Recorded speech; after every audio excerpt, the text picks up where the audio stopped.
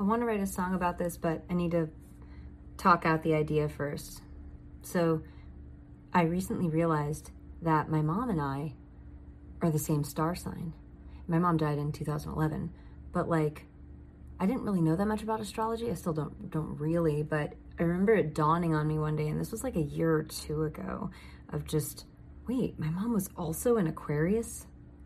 Because I meet all these Aquarius women, or if I'm lucky, and we just instantly connect, and we're so similar, and we take up a lot of space, and like, there's just something about us collectively that had me go, wait, my mom was that? This doesn't make any sense, because she wasn't like me. We were oil and water. We didn't, it was like she didn't get me. That was my experience all the time, except in like the last half of a year that she was alive, because she really started to get inspired by me and what I was doing. She told me that, this is before she got sick, she told me that there was no way I could move to New York City unless I saved up a whole year's worth of rent. And I heard her say that, and my brain just went, no. Which is kind of what I did with all of her, hey, tone it down shit that she gave me throughout my life. I was always very loud, and I took up a lot of room, and she would just, tone it down. And I'm realizing now that that's what was done to her. That's what she did to herself. And so when I came around acting just like she wanted to, she was like, no, we don't do that in this house. We tone that the fuck down, and we fit in with whoever's around us. And it just made me so sad to realize that she was just repressing that in herself, which incidentally, I think is a major cause of her getting sick, was just this repression of self, which makes sense that I would then become a coach and focus on self-expression and art and creativity with people, right?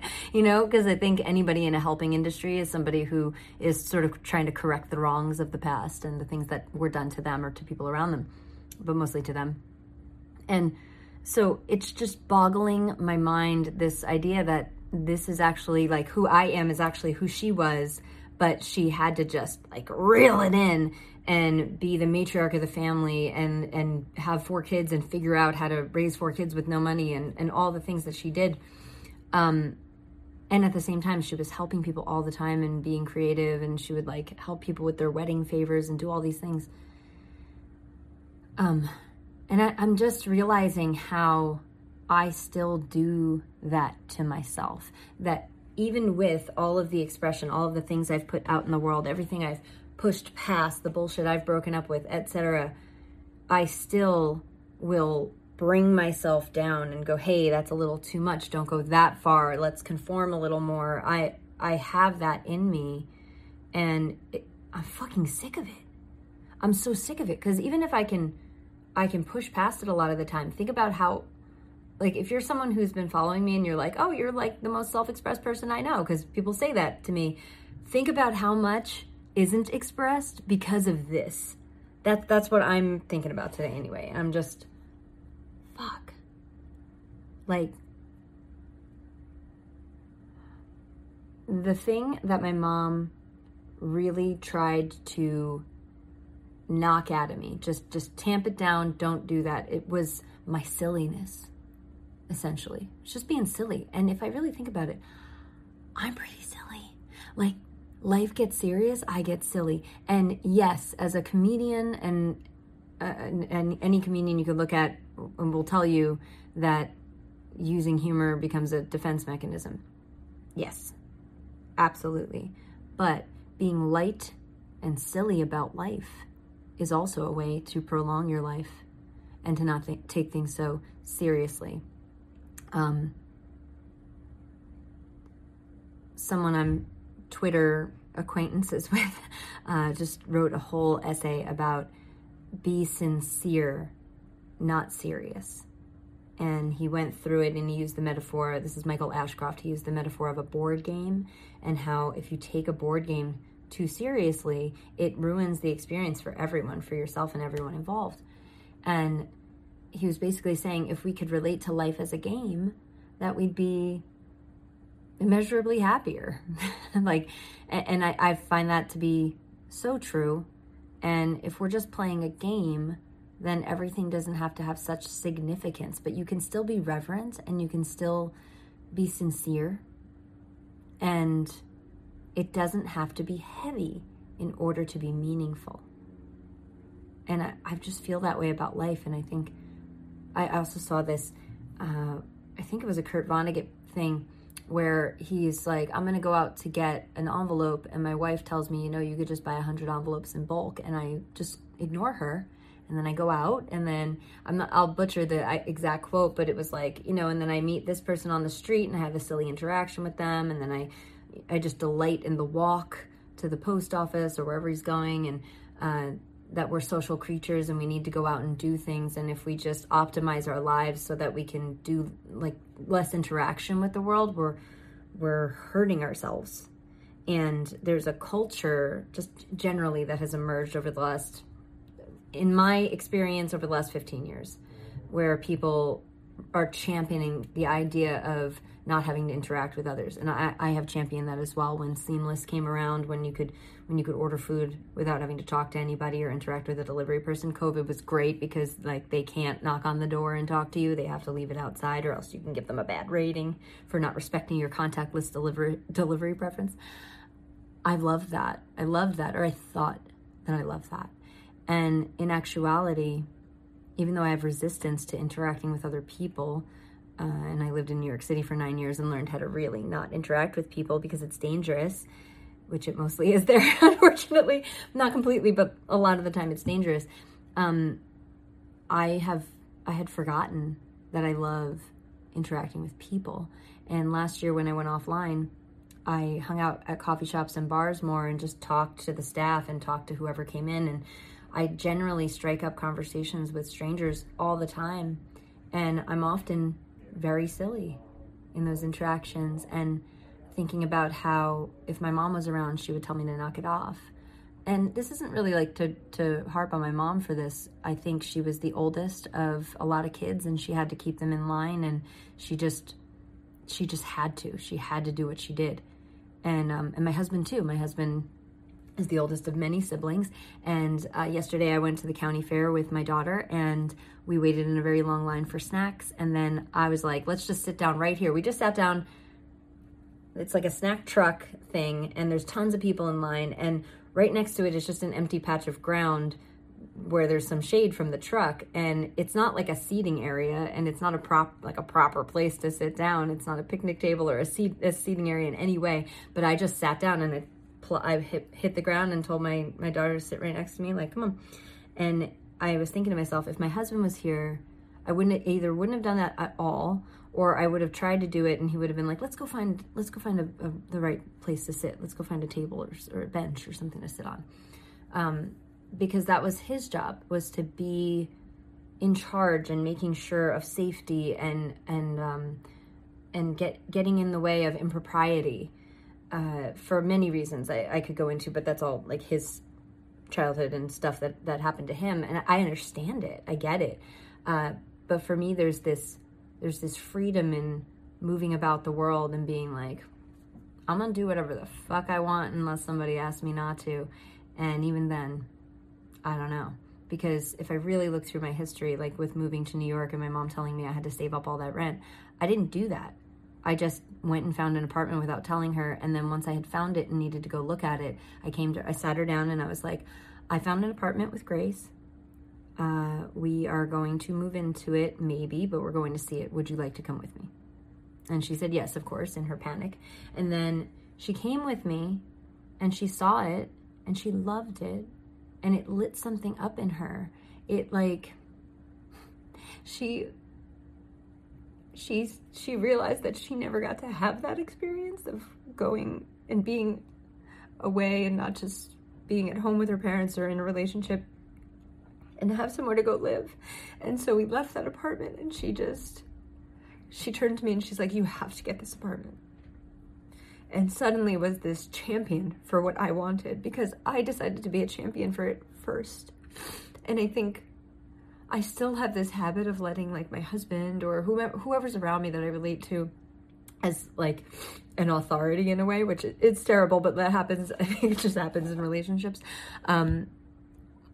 I let other people dictate what I do and what I want.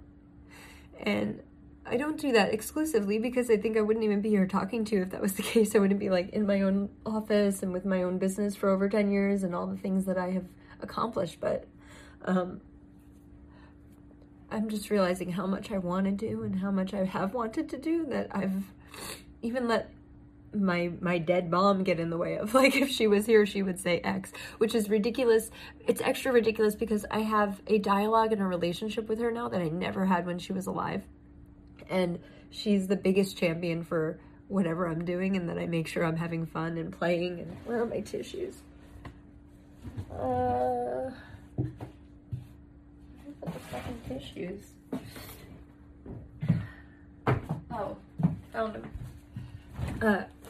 Yeah, like my posthumous relationship with my mom is so much better than it ever could have been while she was alive. I actually had a healer tell me that. I had someone say, your relationship with your mom had reached its pinnacle while she was here. Like, this is all it was going to be. And that rings so fucking true. But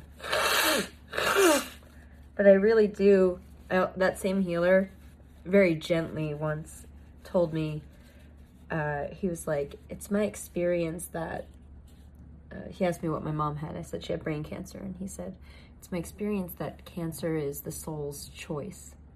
Would you mind if I ask your mom why she chose to leave? And I said yes, and I'm not going to go into what he said. It's personal to my mom.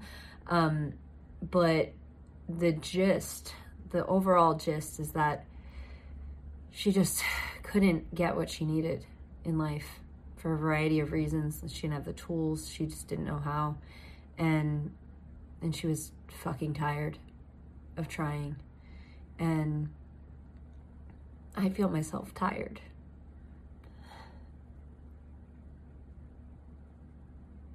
I'm tired of, like, pulling punches. I'm really tired of having great ideas, starting them and not seeing them through. And I know that my long-running ideas, the stuff I've been thinking about for years and haven't done yet, that's the stuff I really need to do, because I had this idea to do Conscious Creatives, which the name didn't come until last year, but I had the idea to do an event that would have artists and performances and, like, art on the walls and performances and, like, open mic and scheduled performances and a meditation and all this stuff. And I've been doing it, and it's been wonderful. And I have this other idea to coach people at amusement parks. So, like, take a person and have, like, a VIP day and bring someone with me to an amusement park. You know, they pay some amount, and then I organize all the details, and we go and we ride the front row of all the big roller coasters, and we talk about their life in line, and we talk about, letting go of control and being on a ride, and essentially have a really silly day together. And that's something that I've been wanting to do since way before COVID. And then I used the I'm gonna have a baby and get pregnant as an excuse to move it forward. And then COVID was my excuse. Like, I had just been gearing up to launch this thing, and then COVID hit. Oh no, that's not true. I had plenty of opportunity before COVID. And so now I want to do that. And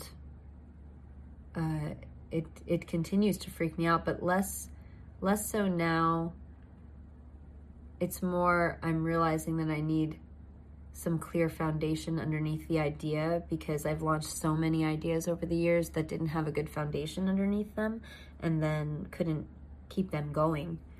Now, I built a foundation for Conscious Creatives last year in the form of people who love it. And when I stopped doing it for a while, I took a little hiatus. People were asking about it. And so that keeps me going. I need people. I need support from people around me in order to do risky things. And I often will pull back from asking for that support because I'm scared I won't get it. Again, that's a holdover from childhood, from feeling unseen and misunderstood, particularly by my mom. And I think that what was actually happening, which I've already said, is that she was trying to quell in me the thing that she had quelled in herself, because that's what we do. We see other people reaching for something that we've reached for and we've gotten burned, and we say, no, stop, don't do that. And we don't need to police people like that. I think we need to let them go. And it's hardest with our kids.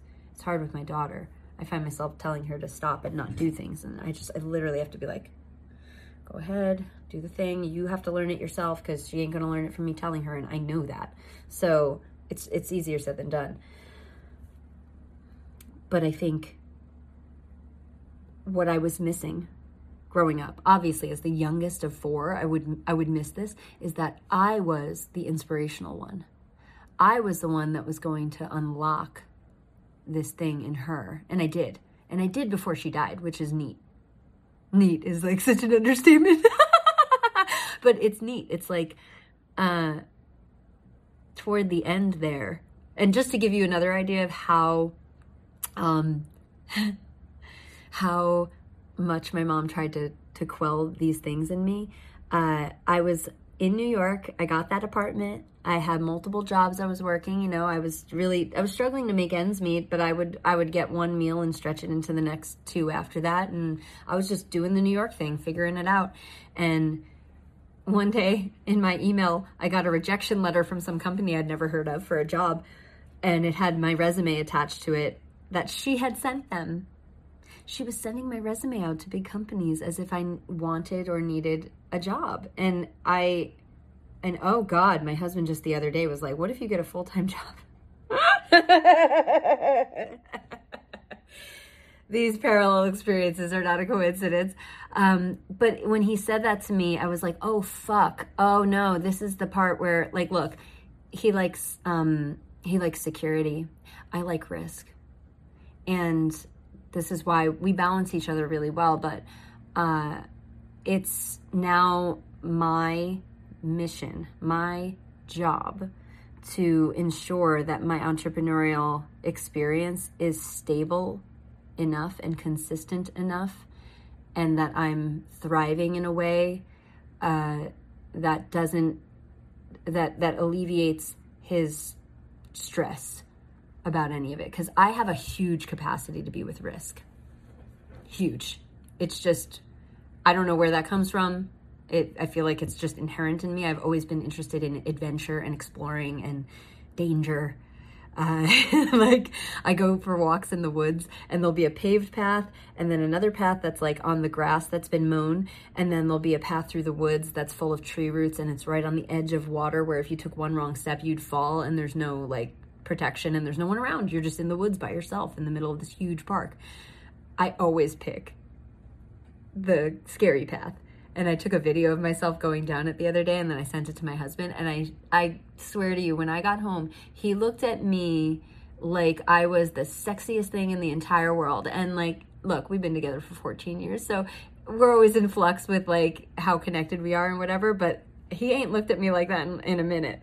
And I was just like, oh, interesting. So when I'm doing something risky, I'm more attractive to you. I'm more attractive to me, to be honest. So it's actually now my responsibility to not get a full-time job and to ensure that, unless it was like the most fucking exciting thing in the world, and I really can't, I don't even want to imagine it. I'm much more interested in my business. And I'm okay with it being a roller coaster, but it could be less of a roller coaster with a little bit of structure and consistency and reliability. I can create that. I've had it before. I've just gotten a little lazy, to be honest with you. And so him saying maybe get a full-time job was this little wake-up call for me of, oh, I need to do something about that to kind of quell it, because it's good for us. It's good for both of us, for me to be doing risky things. It just can't be like me sending him a video of me actually falling down a hill and being like, cool, right? Because who in their right mind would think that's cool? He told me the other day that whenever I go on these walks, he'll like sometimes think, what happens if I haven't heard from her in a while? What if there's a bear, you know? It's like, well, the bears aren't really down here, I don't think. I think they're up in the north end of New Jersey. I know, because I went to school up there and there were lots of bears.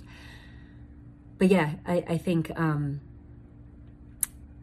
that he is healthily skeptical to a point, and I need that in my life. Otherwise, I wouldn't be with him. I would just be like, what the fuck, you're trying to dampen me here.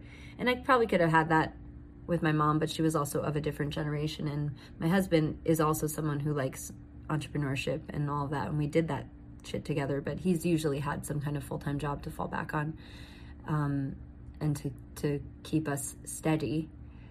And it's just time for both. It's time for risk and reward at the same time, and or risk and reliability at once.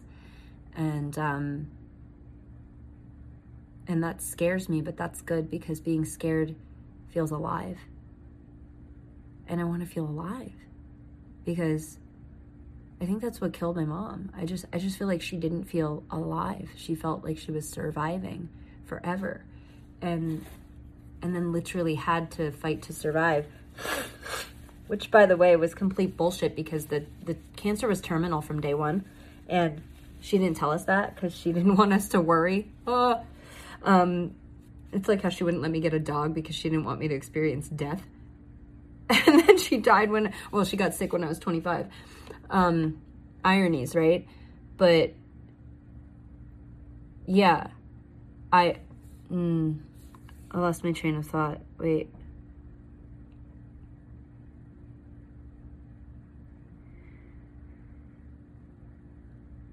Yeah, I think that not feeling alive killed her, or had her want to just not do this anymore. Because who wants to just exist?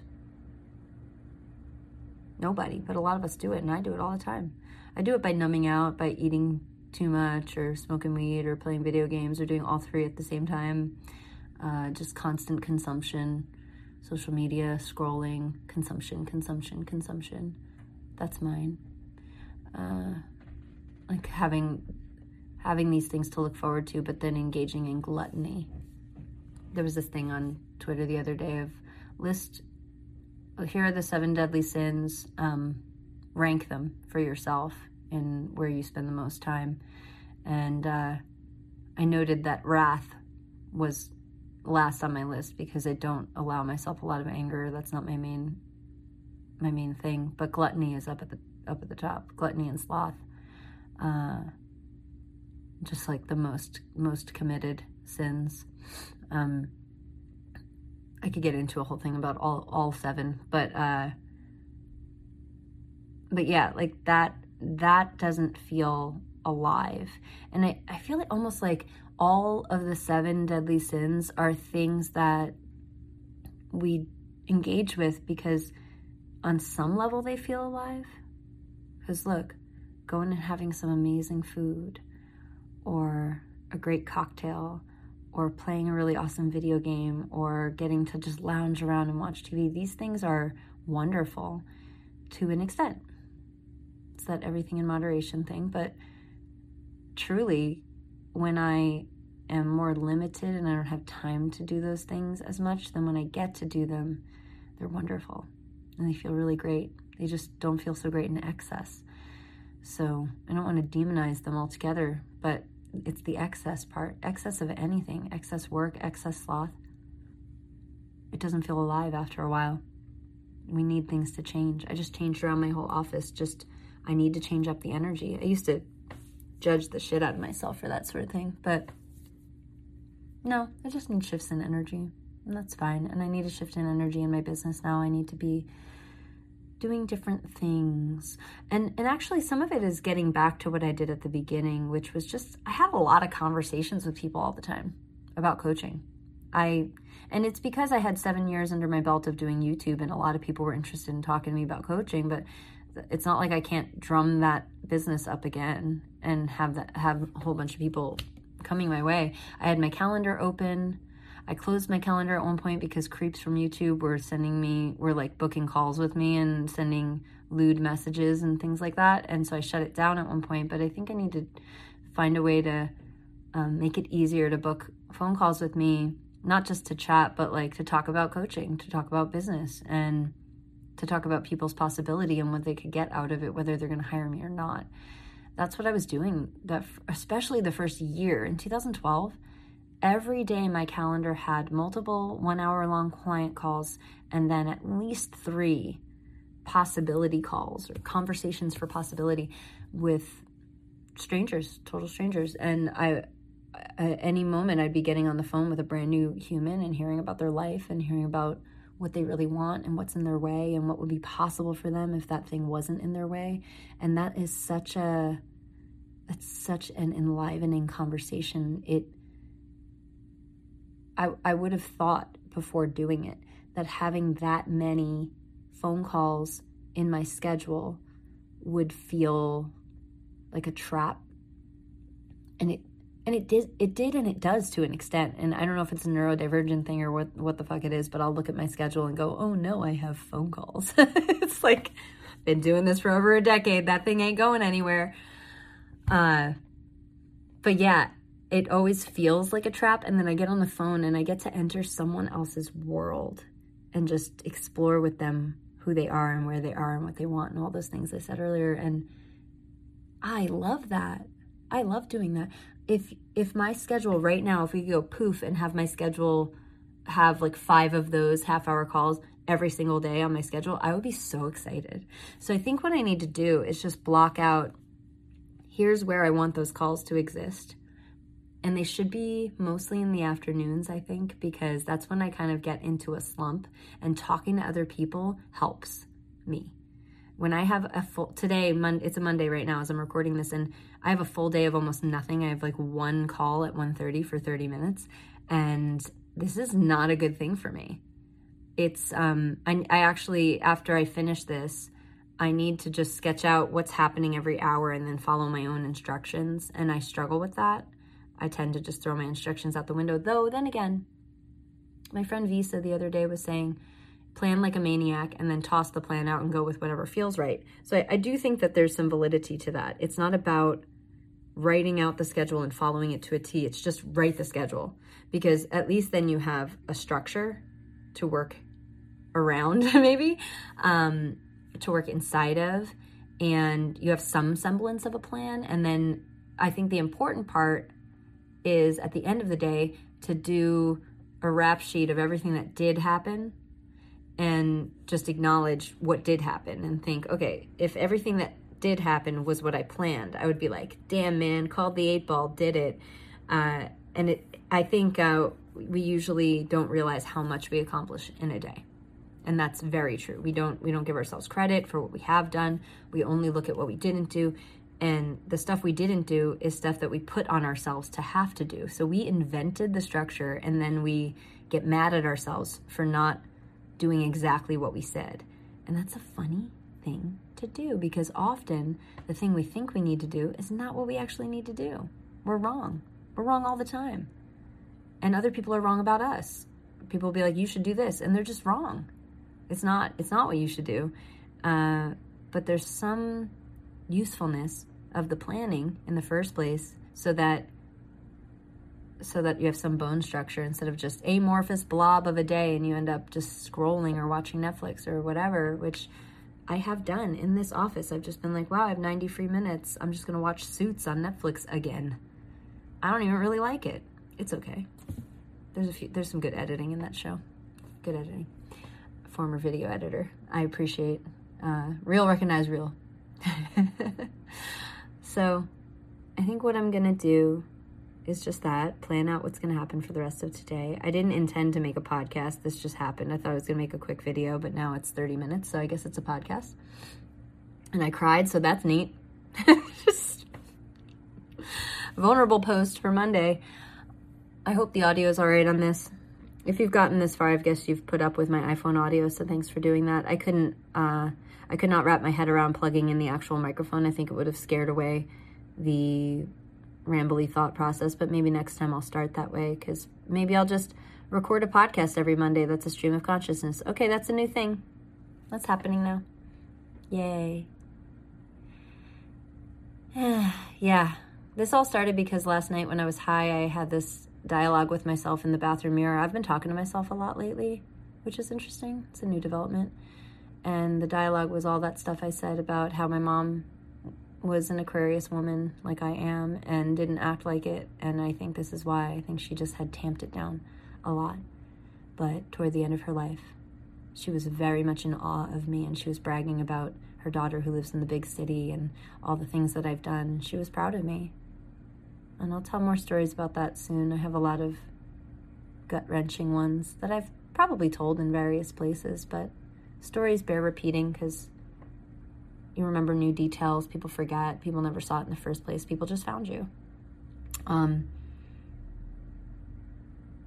So it's my intention from here forward to just be very silly, or as my buddy Rob Hardy says, a silly fuck. We're silly fuck maxing now. This is what we're doing. And to be able to, like Michael Ashcroft was saying in that essay, be sincere, but not serious. Be reverent, but not heavy. Because I have a great reverence for what I do. And I have a great reverence for my life that I'm creating and other people's lives. And that people should love their lives and enjoy life. It's really fun, actually, being alive. And it's, there's the good and the bad. So if you're really present to the bad, it's equal to the possibility of the good. They balance. And that's good news, I think. Thanks for listening.